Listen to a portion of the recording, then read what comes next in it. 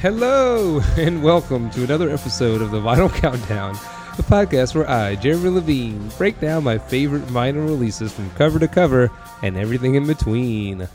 On this week's episode, I will be discussing one of my wife's favorite releases from last year. The album Jaime by Brittany Howard of the Alabama Shakes.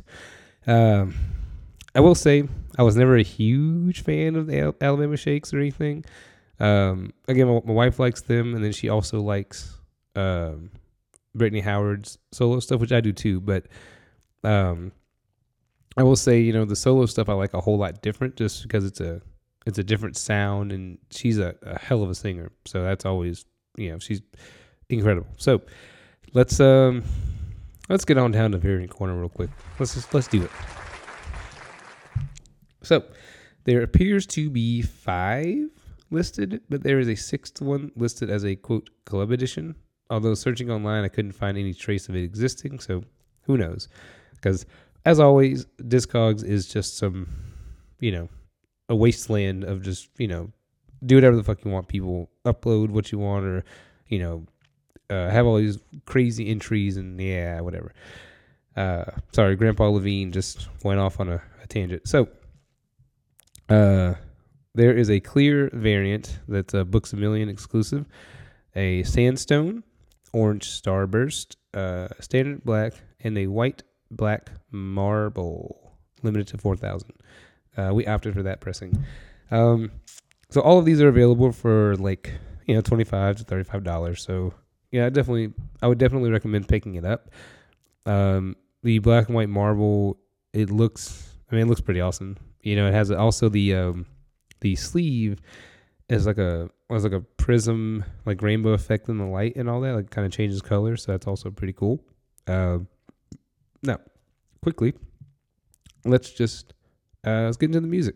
That's all we got on Variant Corner. So, quick note: the title of the album is dedicated to her sister Jaime, who unfortunately died of retinoblastoma as a teenager, but Brittany Howard has said in an interview that the album is very much about her and her life experiences. It's not her sister's, but it's all about her, but it was dedicated to her. And I'll get into that later as to why. So track 1, History Repeats. It's a, kind of funky, just soul-filled song, as are a lot of the songs on this record.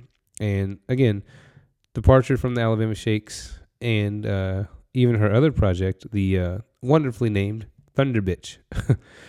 The song seems to be a fairly straightforward song about not repeating past mistakes and, just basically moving on and learning in order to grow as a person. Track 2, He Loves Me.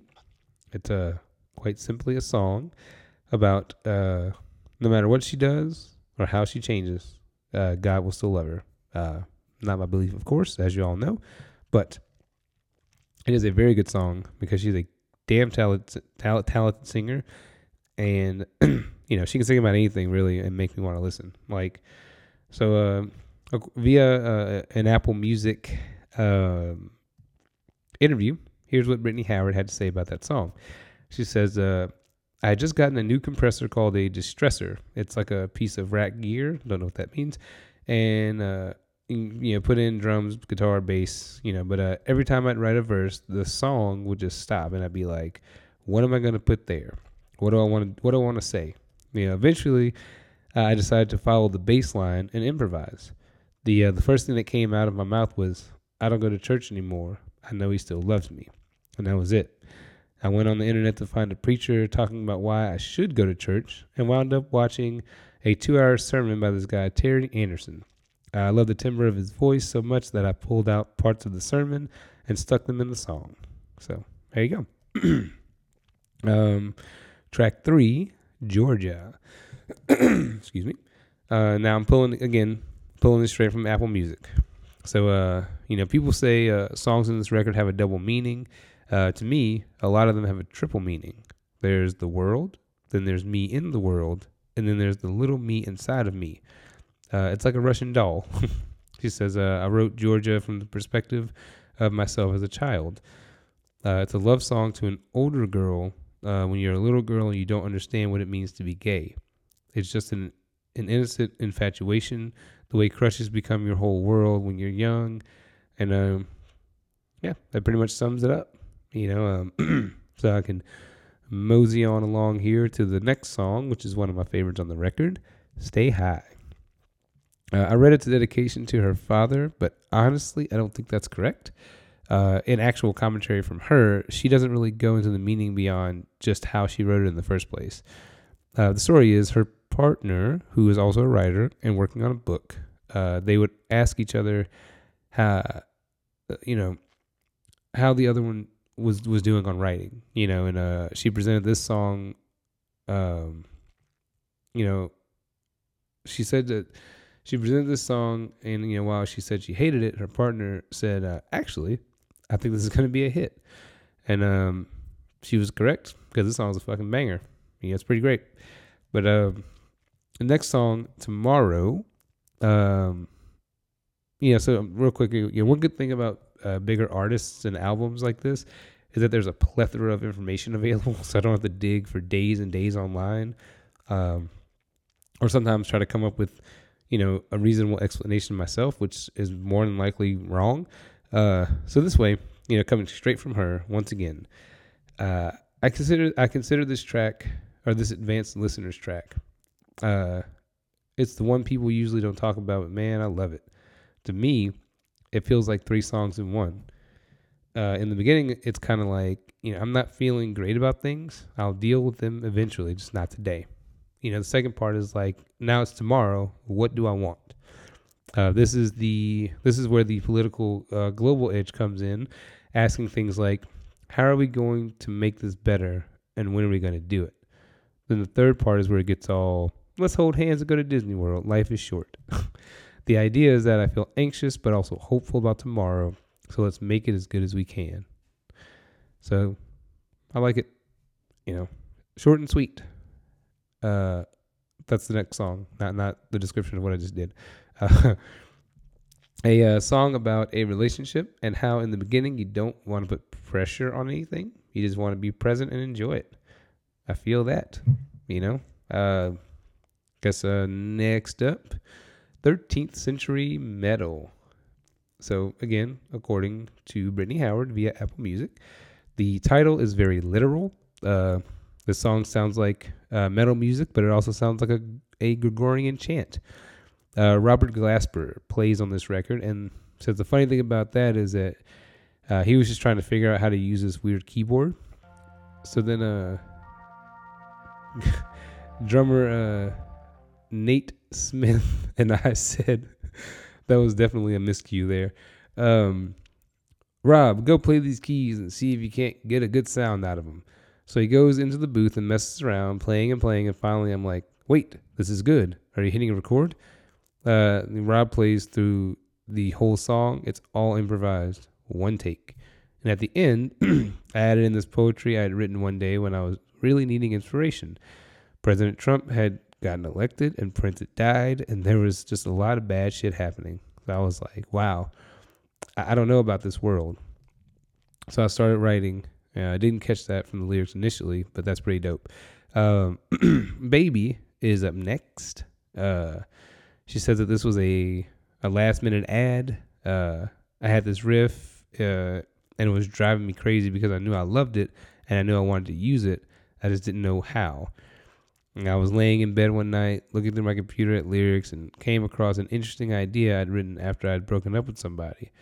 It's about one of those relationships where you're doing 80% of the work, but they're all like, hey, baby, haha. And I'm just like, nope, I'm not your baby. I see you. Yeah, so that's pretty good summation of that song as well. Now on to track 9, my favorite on the record, hands down, Goat Head. So she says that this was the hardest song to write. I had these lyrics I'd written about what it was like growing up in the South, but they were weirdly cute. Tomatoes are green, cotton is white, and so on. They were from the point of view of a child making sense of the world, making sense of the South. But then it just hit me. goat head. I went straight into this memory of who cut off a goat head and put it in the back of my dad's car. It's painful stuff and it's abrupt and it's shocking, but that's the point. I did a few of these listening parties that artists do sometimes where they play their music, and every time it would come on, people would either nervously laugh or just gasp or cry.